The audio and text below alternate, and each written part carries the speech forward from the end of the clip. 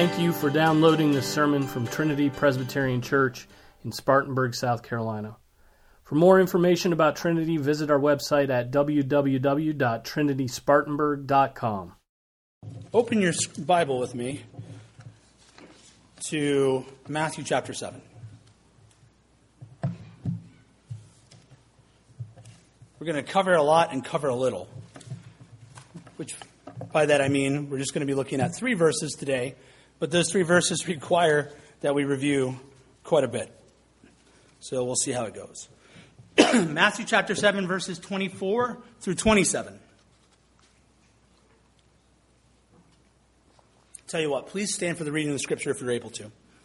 It'll be a short one. Therefore, everyone who hears these words of mine and acts on them may be compared to a wise man who built his house on the rock.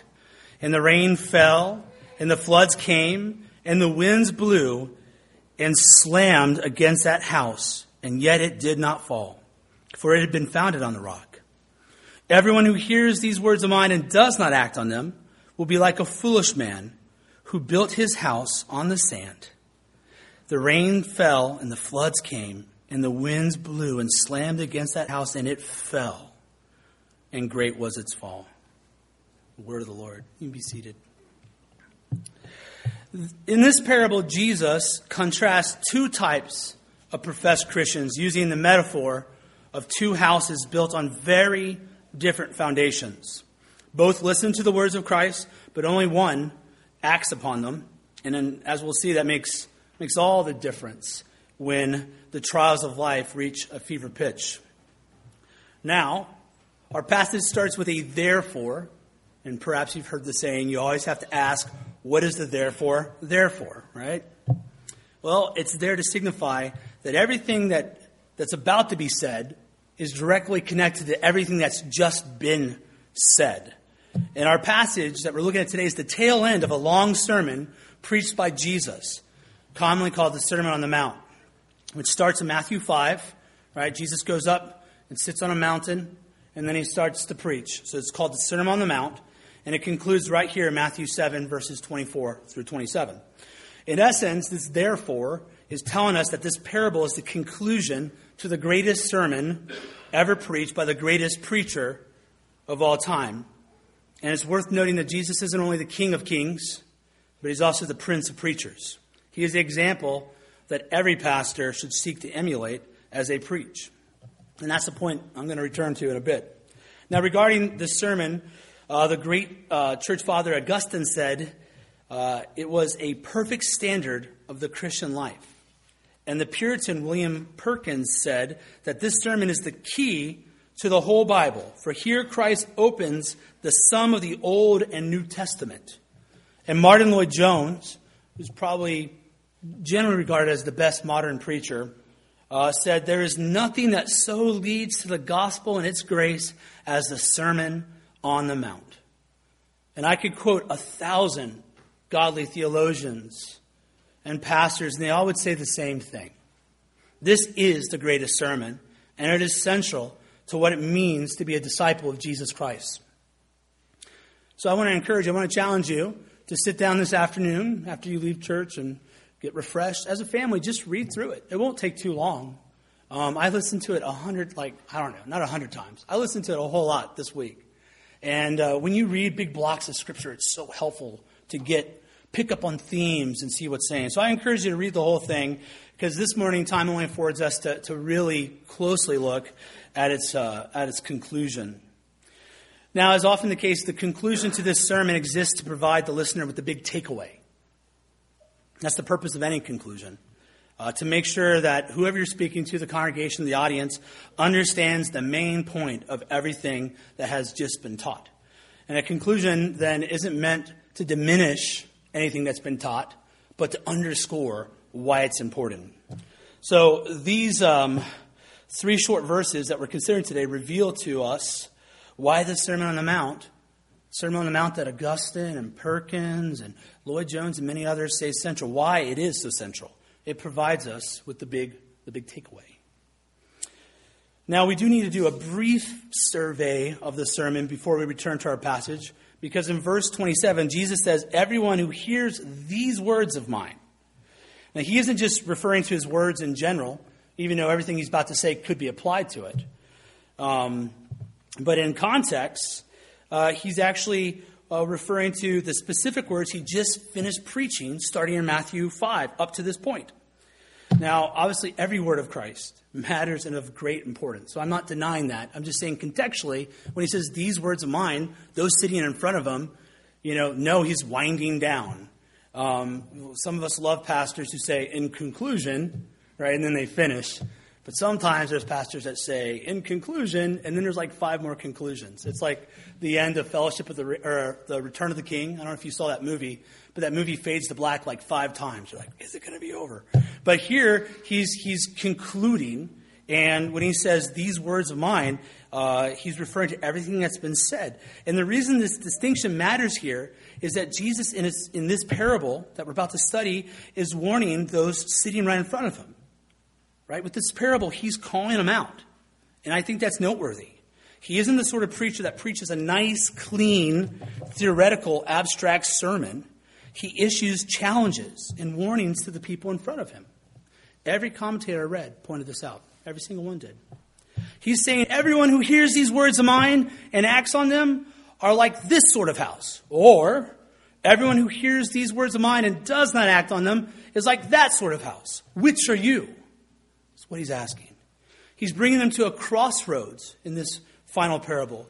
He's causing them to examine themselves after listening to a long sermon. This is the method of Jesus' preaching. Now, I'm persuaded to believe that most evangelicals despise this sort of preaching. We want preaching that engages our mind, right? But not the type that challenges our practice. And if you're the exception to that, praise the Lord. Praise God.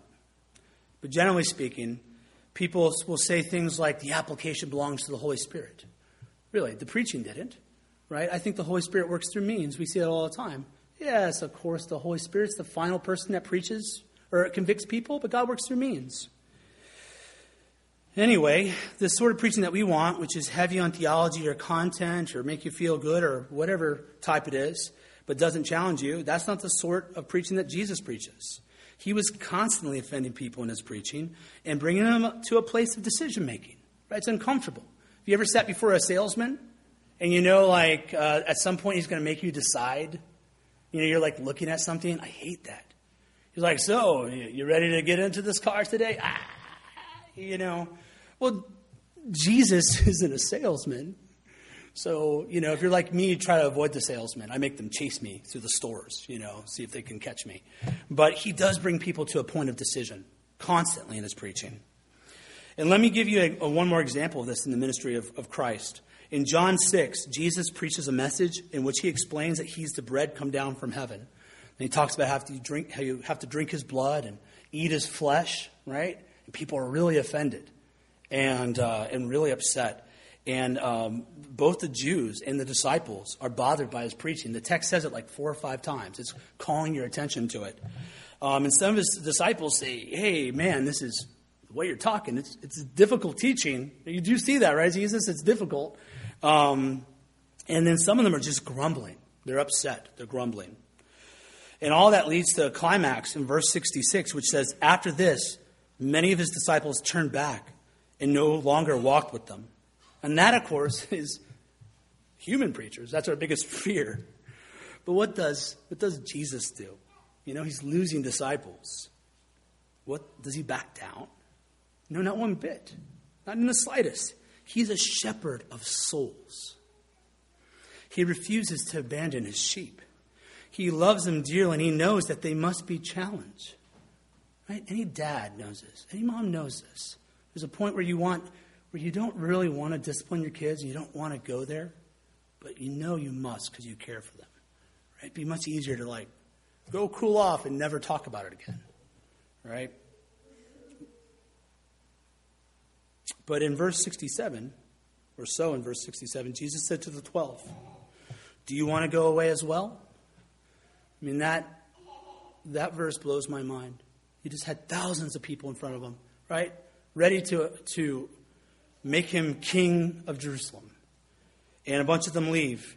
And now he's down to just 12. And he looks at them and says, do you want to go away as well? Essentially saying, are you going to bolt too? You going to take off? Or will you submit to the word of God? Now that's a preacher. That's a preacher. That's a pastor. His sermon doesn't stay in the pulpit. But as Richard Baxter said, it comes down into the life of the people. And look at the beautiful, wonderful, gracious effect it has in the hearts of the humble. In verse 68, Simon Peter says to him, Lord, to whom shall we go? You have the words of eternal life. He brought Peter to this point of crisis. And look, it's beautiful, isn't it? It encourages me. I want to have that faith. I want to be like Peter. And what Jesus was doing in John 6, he's also doing here in Matthew 7. He's making sure that his hearers are called to action, that they are doers of the word, even in the midst of great trial and difficulty. And just like in John 6, Jesus' teaching in the Sermon on the Mount is absolutely radical. It's full of difficult teaching. So let's quickly skim this sermon. Just consider a few highlights as we work our way to chapter 7. In Matthew 5, the sermon starts with the Beatitudes, which to us probably doesn't seem very radical, right? We put them up in nurseries. Like the Beatitudes and nurseries. We don't think of them as radical. The one that I never wrap my mind around is why people put Noah's Ark in nurseries. You can come to like Sunday school and I'll tell you, like, if there is a horror story in the Bible, it's Noah's Ark. Here's one of the most frightening stories in Scripture, little one. Nonetheless, we tend to think of things like the Beatitudes as something you'll knit and not radical, but consider how diametrically opposed the Beatitudes are to the thinking of a fallen world. For example, this is Matthew 5, verse 3, blessed are the poor in spirit, for theirs is the kingdom of heaven. Does the world celebrate those who are broken over their sins? Those who see themselves as in great spiritual need? Absolutely not. Quite to the contrary, the world makes every effort to minimize sin and convince people that they are basically good, right? You just be you, you know? We're all different. There's nothing wrong with you. Snowflake, right? This is the attitude of the world. But that's not what we see in Beatitudes, right? People that are broken over their spiritual state. They know themselves. And to them belongs the kingdom of heaven. What a promise. What a blessing. How about 11 verse through 12? Blessed are you when people insult you and persecute you and falsely say all kinds of evil against you because of me. Rejoice and be glad, for your reward in heaven is great. For in the same way they persecuted the prophets who were before you. Right? You don't see that one in those little Bible promise books, right? You ever see those Bible promise books? They got all these sort of promises. Jeremiah 29, always out of context, but you don't see that one, right? Wow, man. You know what promise I was claiming today over my life? Blessed are you when people insult you. That's my life verse. You certainly are taught this in public school. Now, our nature is to hate being insulted and persecuted. Our nature is to seek vengeance on anyone who offends us and calls us a name. But Christ calls us to rejoice and be glad because we suffer for his kingdom. It's pretty radical, right? It's crazy compared to the world. Look at verse 21 through 24. You've heard that the ancients were told, you shall not commit murder, and whoever commits murder shall be liable to the court.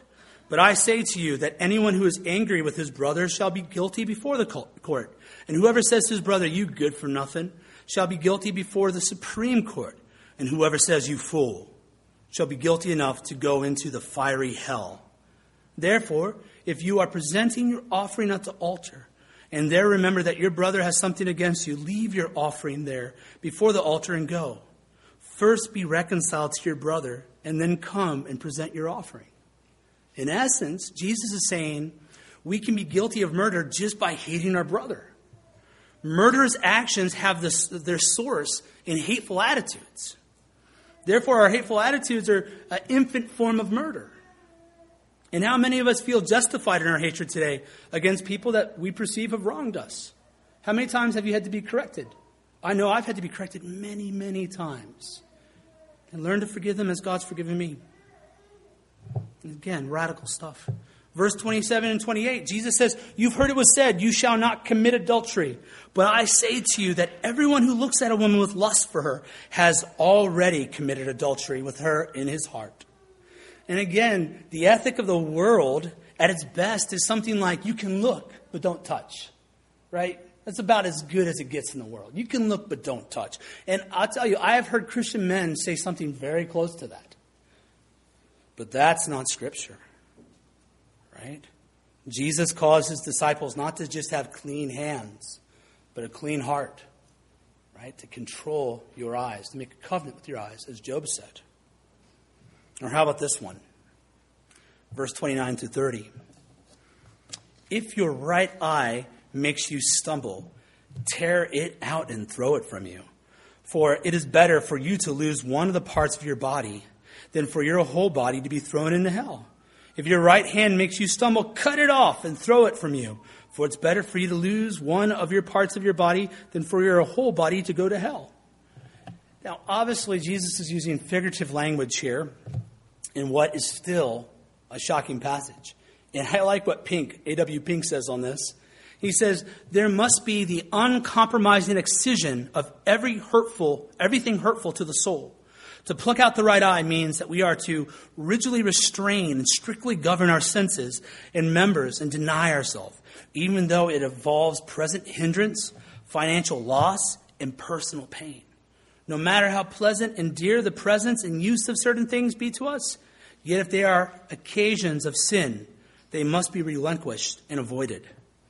In short, the Christian is to be a hater of sin and willing to take extreme measures to be pleasing to God. Plucking out an eye, cutting off a hand. Listen to the strong language Jesus is using. It's very, very visceral, right? I mean, you see the image. I can't help but think of it. And then in verse 38, Jesus tells us to turn the other cheek, right? That's not so much talking about punching as much as it is about insult. Seems to be the language there. And then verse 40 through 42, he tells us to go the extra mile with people who are asking for our help and to lend to those who ask. Those are verses that I like to skip over a lot of times in my heart. You know, very convicting to me. Verse 43 to 45, he tells us not only to love our enemies, but to pray for them so that we may be seen as sons of the Father of God. Think about that. Right? We can say like theoretically, like you don't hate your enemy. But prayer means you actually take time to intercede on their behalf, right? You're mindful of their condition. You're praying for them, that they would turn to the Lord, right? Or that whatever the issue is between you and them could be resolved, and there could be peace that honors God. That's radical. Each of these verses deserve a sermon or two, and maybe even three. Pink's commentary has like 4 or 5 chapters on each major break in it. And then Martin Lloyd-Jones' commentary, which I highly recommend, is about that thick. And that is the commentary that made John Piper want to go into the ministry. He wanted to be a scholar, and he read through the whole commentary of the Sermon on the Mount by Lloyd-Jones, and he came away saying, I should love the church. The church is what I should give my life to. That's how powerful these words are, how it reorientates people. And in each of them, Jesus' teaching turns the self-loving, self-serving ethics of the world upside down and calls us to be godly. Now in chapter 6, Christ primarily takes on the self-righteous practices of the religious. There's a sense in which the Sermon on the Mount is a polemic or something, an attack on the false sort of spirituality that the Pharisees have been teaching people. So that's going on there too. So he's kind of dealing with that. In verse 1, he says, beware of practicing your righteousness before men to be noticed by them. Otherwise, you have no reward with your Father who's in heaven. So it doesn't matter if we're given to the poor or praying or fasting. All these things should never be done with the goal of calling attention to your spirituality. Right? People are going to see things. People seeing you. Like, it doesn't mean... I know some people have gone weird directions with the prayer closet passage, right, where they only like pray in their prayer closet, and they have a closet that is their prayer. It's got like a pillow in there, and they go in and pray. And I'm cool with you doing that, but you're allowed to pray in front of people.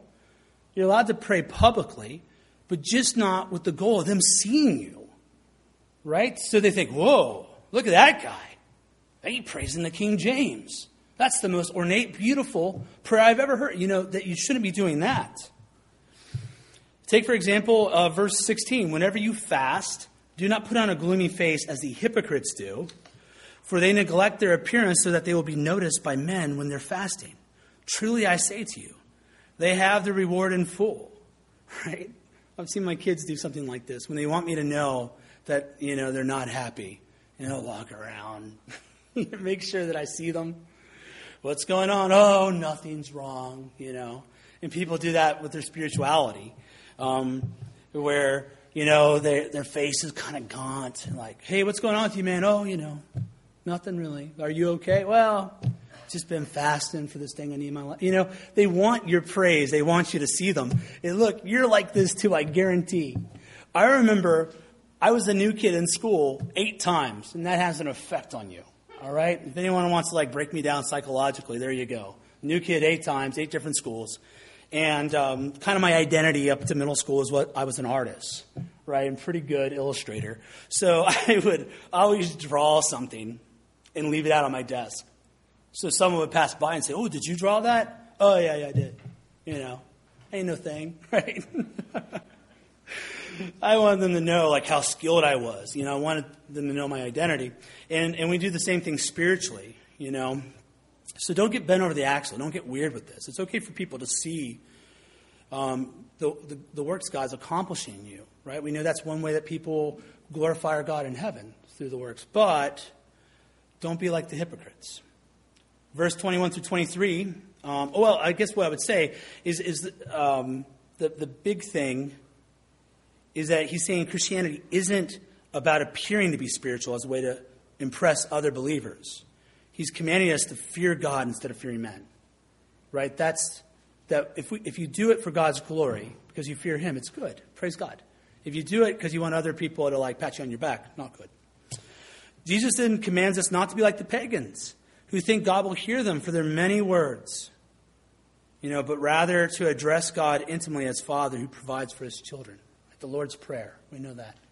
And when we go down to the abortion clinic, there's members of a certain church that just repeat over and over again the same prayer. No, I mean, it's like a mantra over and over again, droning on and on, as if like this formula will force God to act on your behalf, as if God's like some big vending machine in the sky, and you just have to find the right code, right? And if you say the prayer enough times, God will intercede. But in John 7, he says, no. Jesus says, here's how you pray. And he gives us an outline. We call it the Lord's Prayer, or the prayers for the disciples.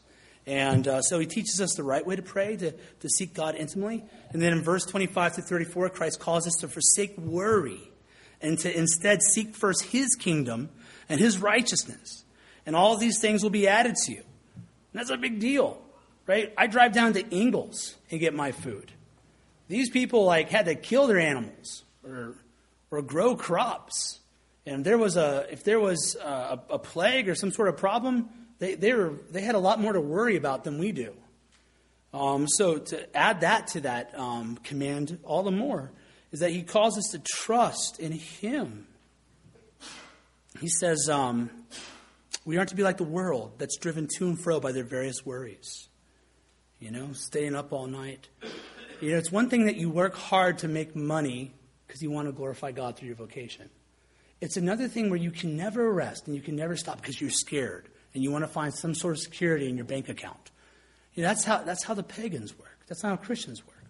We know that we could lose it all. Someone once challenged me on having a job that gave me security, and this someone was a dentist.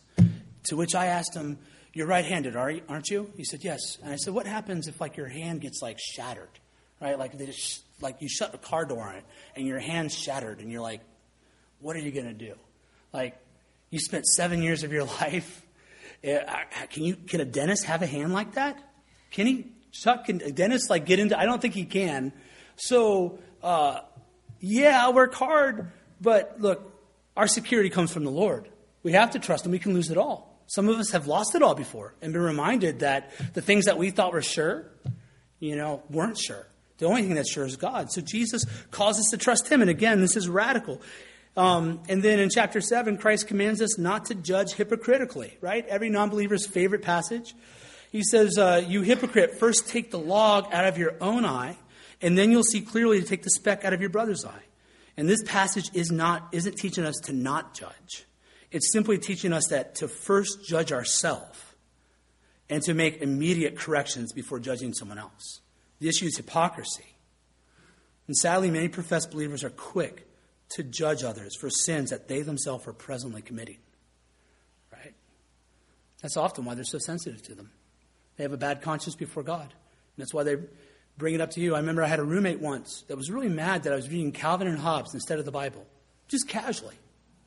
Right? I couldn't wrap my mind why he was so mad about it. It's like, what is this about? I'm not allowed to read Calvin and Hobbes? All I can do is sit around and read the Bible constantly. And then I found out that he was drunk. And he just had a bad conscience before God. And it made him hypersensitive to anything that he thought might be sin. And that's why I brought it up. So first, remove the log from your own eye. Judge yourself. Anytime someone falls in sin or you have to deal with someone's sin, think, how is this true of my life? How can I repent of this? It'll keep you humble. And the way you'll come before them in correction will be much different, right? Because you'll come to them as one sinner that's repented and found how good God's grace is, and then be able to urge them to repentance and to trust God's grace. We don't want to be people that are experts at finding fault with others and keeping scrupulous records of wrongs committed, right? You don't have enough paper for the sins of my life. You don't. And I don't have enough paper for the sins in your life. And if I knew your thoughts and you knew my thoughts, we all wouldn't want to be friends, right? But God changes us. God washes us. And God's working in us and sanctifying us and bringing us together in a wonderful bond of unity through Christ, where sinners can be family. It's beautiful. It really is. This should not be the testimony of the church, that of being fault finders. We should be known as those who are well acquainted not only with the sins of others, but much more so with our own sins. Here's a challenge for you. If someone asked you, what are your major sins you're fighting right now? Could you list 4? Better yet, wives, if someone asked you, what sins are your husband currently struggling with? Could you list 4? If you're a good wife, you can. But not because you want to hold it over him, but because you're praying for him. You want to help him. Be sure you know each other's sins, but not as some sort of contest, but as a way to help each other, Then, of course, in verse 12, he gives us what's usually referred to as the golden rule. In everything, therefore, treat people the same way you want them to treat you. For this is the law and the prophets. How many times, parents, do we say this to children? Perhaps we need to look in the mirror and say it a couple times, right? They just say, when you're pointing one finger towards someone else, there's, 3 pointing back at you. You ever heard anyone say that? If not, now you have. But yeah, we should treat people the same way we want to be treated. This is the summation of the law and prophets. That's pretty amazing. Then he ends his sermon with 3 warnings. In verse 15, he warns us about teachers who outwardly look like Christians. They're wolves in sheep clothing. And reminds us in verse 20 that we will know them by their fruits. So the first warning is that outward appearances don't always correspond to inward realities. And then in verse 21 through 23, he says, not everyone who says to me, Lord, Lord, will enter the kingdom of heaven, but he who does the will of my Father who is in heaven will enter. Many will say to me on that day, Lord, Lord, did we not prophesy in your name, and in your name cast out demons, and in your name perform many miracles? And then I will declare to them, I never knew you. Depart from me, you who practice lawlessness. So calling yourself a Christian, talking a big game, doesn't make you a Christian. You can claim you do this or that spiritual thing. But if your life is defined by lawlessness, you don't know Christ as Lord. A Christian's faith is both internal and external. Internally, a Christian's motives are the glory and honor of God. That's our main motives. That's what we live for. Make sure God gets his honor. We're not in this just because we get rewards. That's part of it. We're not just in this for the blessings. That's part of it. But it's because we know God deserves honor and glory. That's our main motive. Externally, this leads to a life that more and more conforms to God's law, right? By the power of the Spirit. Remember the new covenant, Jeremiah 31? He writes his law on our hearts. We want to do it from our heart more and more. So it leads to a changing life, more and more sanctification. It's both attitude and action. So this second warning is that it's possible to delude yourself into thinking you are a Christian with lots of talk, but have all that talk at odds with your walk. And this is true of America, right? In the Midwest, we think of it as a cicada shell, right? You ever seen a cicada shell? From far away, you think there's a cicada. And then you walk up, oh, there's nothing in that shell. And just crush it. And that's what Christianity is like in the Midwest. There's an outward, external appearance. There's something that has the shape and form of the church, of Christianity, but lacking its power. You know?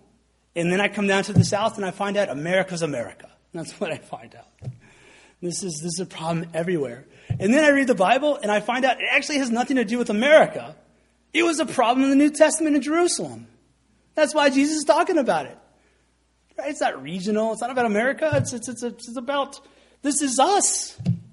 We struggle with being hypocrites and having outward expressions of faith that are at odds with what's going on in our heart. Which brings us all the way back where we started with the parable of two builders. After all these words, after all this teaching, after all these doctrines, all these things Christ has taught us, he says this: therefore, everyone who hears these words of mine and acts on them may be compared to a wise man who built his house on the rock. And the rain fell, and the floods came, and the winds blew and slammed against that house. And yet it did not fall, for it had been founded on the rock. Everyone who hears these words of mine and does not act on them will be like a foolish man who built his house on the sand. The rains fell, and the floods came, and the winds blew and slammed against that house, and it fell, and great was its fall. So we have two builders, two houses, two foundations, and two very different results when those households are tested by the trials of life. And it always stands out to me that Christ is fond of breaking people down into two categories.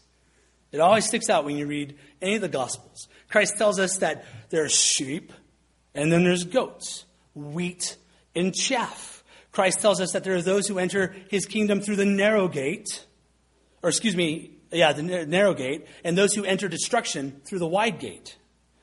And Christ tells us that you're either a good tree bearing good fruit, or a bad tree bearing bad fruit.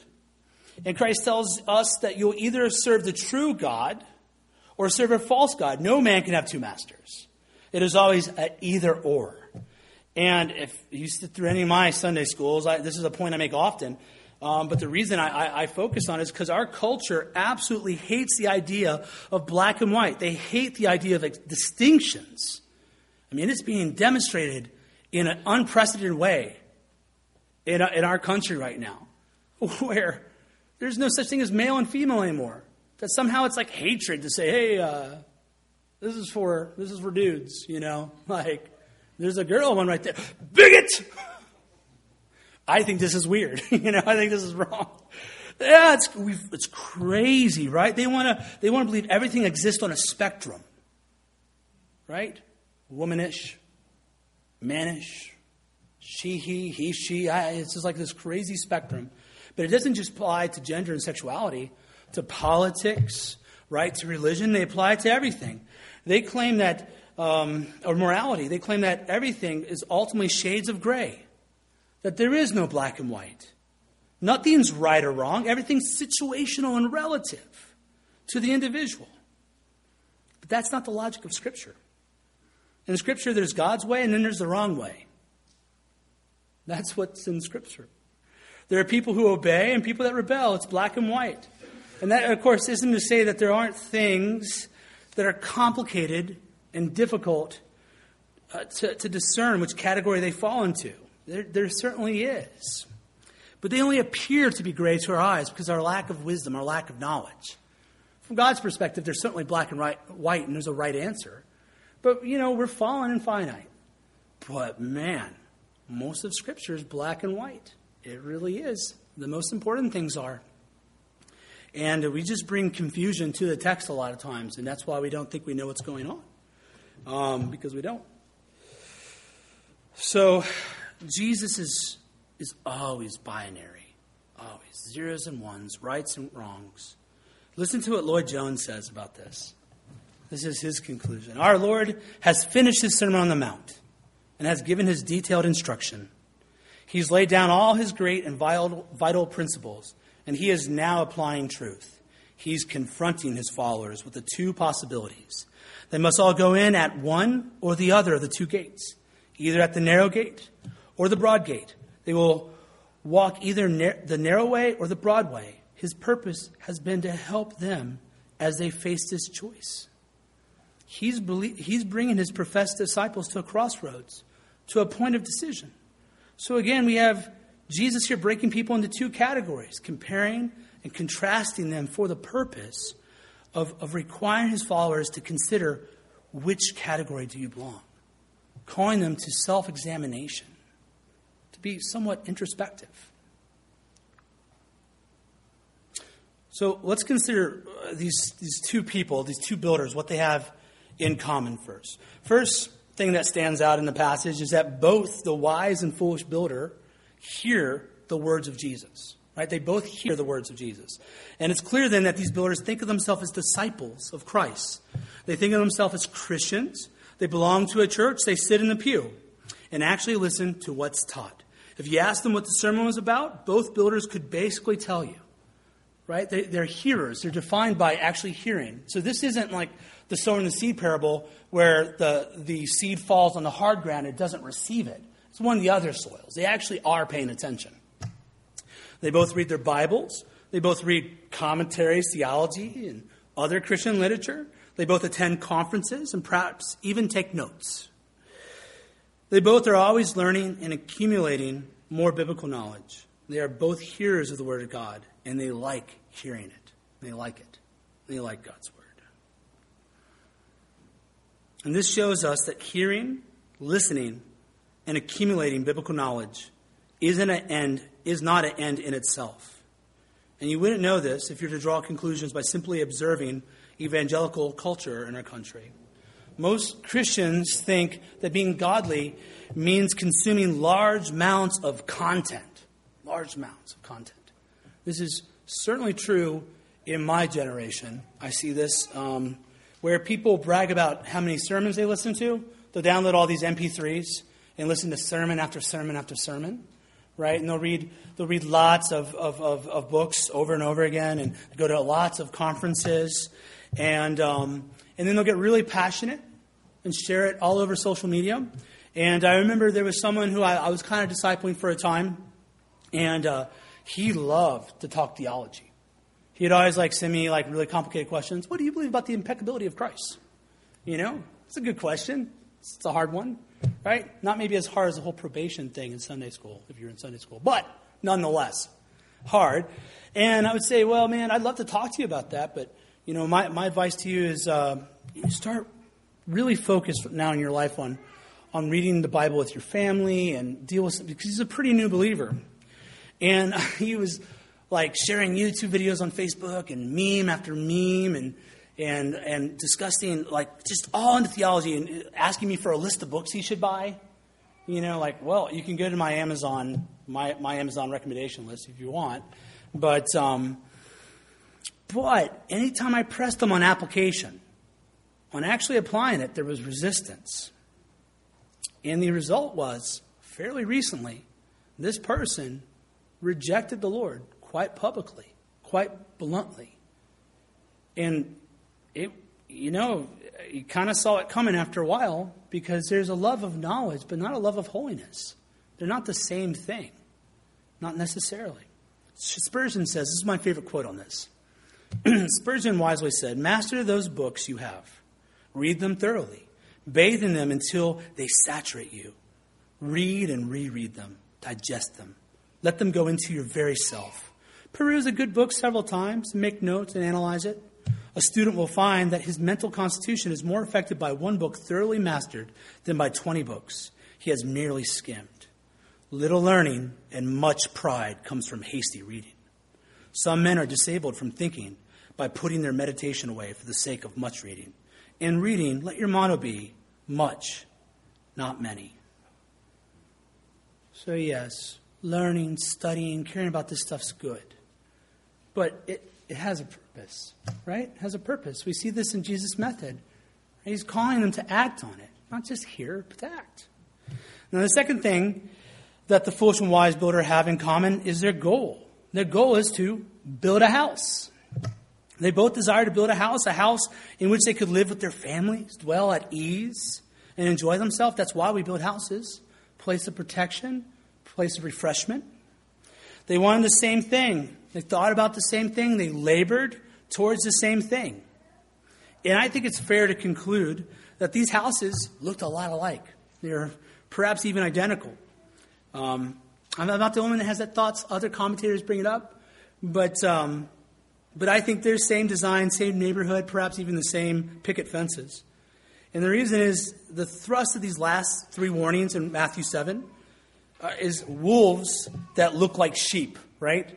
Wolves and sheep and true sheep, they look alike, right? Because the wolves come in sheep clothing. You can't tell the difference, at least not at first. And false brethren that sound just like true believers, right?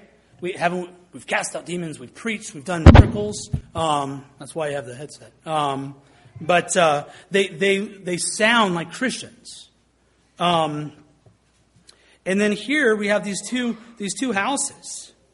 And I think they look very much the same to the naked eye. The only real difference in these houses, in the passage, is its foundation. And foundations aren't visible.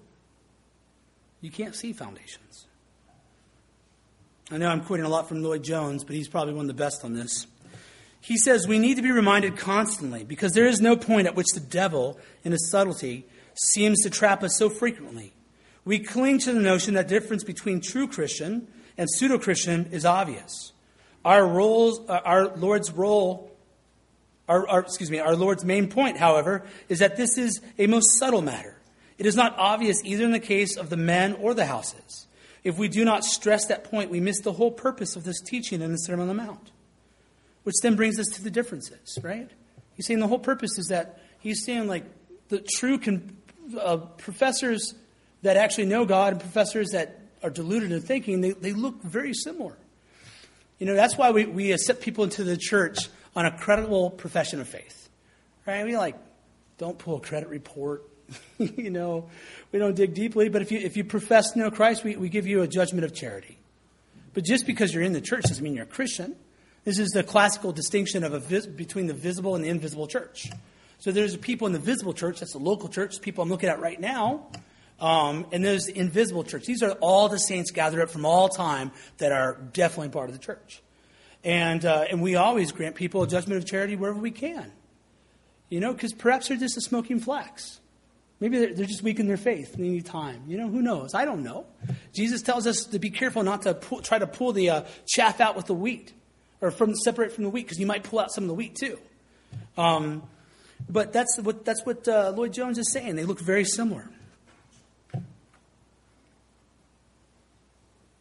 He says, this brings us to the differences. First, one builder here, he hears and acts, and the other doesn't. And James picks up on this theme big time. Really, if you read the book of James, it's almost like a commentary on the Sermon on the Mount. I mean, he picks up a lot of the main ideas in it, and they're fun. They're fun to read back to back. So if you're willing to go beyond reading the Sermon on the Mount, I encourage you to go right back into James. There's no way you could preach on James and not reference the Sermon on the Mount over and over again. But listen to what James says. Therefore, putting aside all filthiness and all that remains of wickedness, in humility, receive the word implanted, which is able to save your souls. But prove yourself doers of the word, not merely hearers who delude themselves. For anyone who is a hearer of the word and not a doer, he's like a man who looks at his natural face in a mirror. For once he's looked at himself and gone away, he has immediately forgotten what kind of person he was. But the one who looks intently at the perfect law, the law of liberty, and abides by it, not having become a forgetful hearer, but an effectual doer. This man will be blessed in what he does. The builder who hears and acts is the blessed man. He doesn't become a forgetful hearer. He's paying attention to what he hears every Sunday, what he sees in Scripture, and then he's quick to apply it in his life. But the other guy just hears and doesn't act, and that's why he's not blessed. Second, one builder lays a deep foundation on a rock and the other doesn't. And it's simple. Applying the word to your life is hard, and it takes real effort. It requires real zeal. It's much easier just to throw down wood on top of the ground without digging deep. You got to dig and pull the soil away to get down to the rock. And growing in holiness is hard. It's hard. Sanctification takes effort. I mean, that's, again, we went through Titus on Sunday evenings, and that Titus stresses that. And third, the trials of life pull down the house founded on the sand, but not the house founded on the rock. It stands the testing of that trial. I mean, I guess we could say the thing they have in common is that they're all tried. They all go through a storm. But the difference is what happens in the storm. And I'll give you a personal example. Some years ago, Emily was pregnant, and everything was going well. I used to joke that my wife had a womb of iron, right? And we were getting ready to go to the fair, and then our midwife came over and stuck the stethoscope in my wife's belly, and my daughter, who was 9 months old in the womb, right, was dead. Her heart had stopped. And she was no longer breathing, and it shocked us to the core. And we went, I was in denial, like, no, the stethoscope's broken, or whatever it was. The Doppler is broken. So then we go over to somewhere where they can put the thing on it, the better Doppler, and she is, in fact, dead. And immediately I remember saying to Emily, like, we have to decide whether we're Christians or not. I just knew, like, our faith is being tried. Are we Christians or are we not? Which is it? Is God sovereign or not? Is the world fallen? Is that why this happened or not? Now, this was thanks in large part to faithful pastors I've had that God sent in my life over years, and faithful friends who have challenged me to actually believe the things I claim to believe. It was hard. We're like trees, Christians, if we're mature. Like, we have deep roots, and the winds won't blow us over. But like the tops of the trees, they bend and shake, right? And we were bent and we shook. But God sustained us, and on the other side, bring it. God was good, right? God strengthened those of us who've suffered through cancer, right, or major sickness. We know that God's good, right? Those who've gone through major trial, losing someone you love or being diminished in some way, we know God's good. And trials reveal our foundation. Is it God's word? Is that what you've been building on? Is this God's word applied in your life? If it is, when that trial comes, you will stand. That's the blessing, right? The Sermon on the Mount starts with blessed. This is the blessing of listening to the Sermon on the Mount and applying it, that God will keep you. God will keep you to that day. He'll sustain you through very severe trials.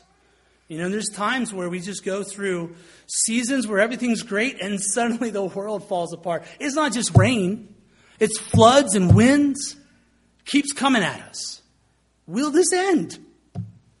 And it does. Or God takes us home. So be it. Right? And he welcomes us in and we're with him. And sometimes people in this life don't have many trials. It's a big question in Proverbs, right? Why do the wicked prosper? But their day of trial will come on the day of judgment, right? No one avoids this. Our faith will be tried. Let me end with this. Stott says, the truth on which Jesus is insisting in these final two paragraphs of the sermon is that neither an intellectual knowledge of him nor a verbal profession, though both are essential in themselves, can ever be substitute for obedience. The question is not whether we say nice, polite, orthodox, or enthusiastic things to or about Jesus, nor whether we hear his words, listening, studying, and pondering and memorizing until our minds are stuffed with his teaching, but whether we do what we say and do what we know. In other words, whether the lordship of Jesus, which we profess, is our life's major reality.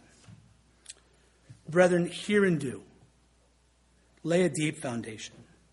Build a house that will last. God will protect and preserve his faithful. He'll take care of you. He'll keep you to the day of Christ through every flood and storm. Let's pray. Oh, Father, you are good and gracious and kind. You're like a mother hen who brings the chicks underneath her wings and protects us and nurtures us and cares for us. Thank you. Thank you, God. Strengthen our faith to love your word, to obey it, to submit to it, God. We ask this in the name of your Son. Amen.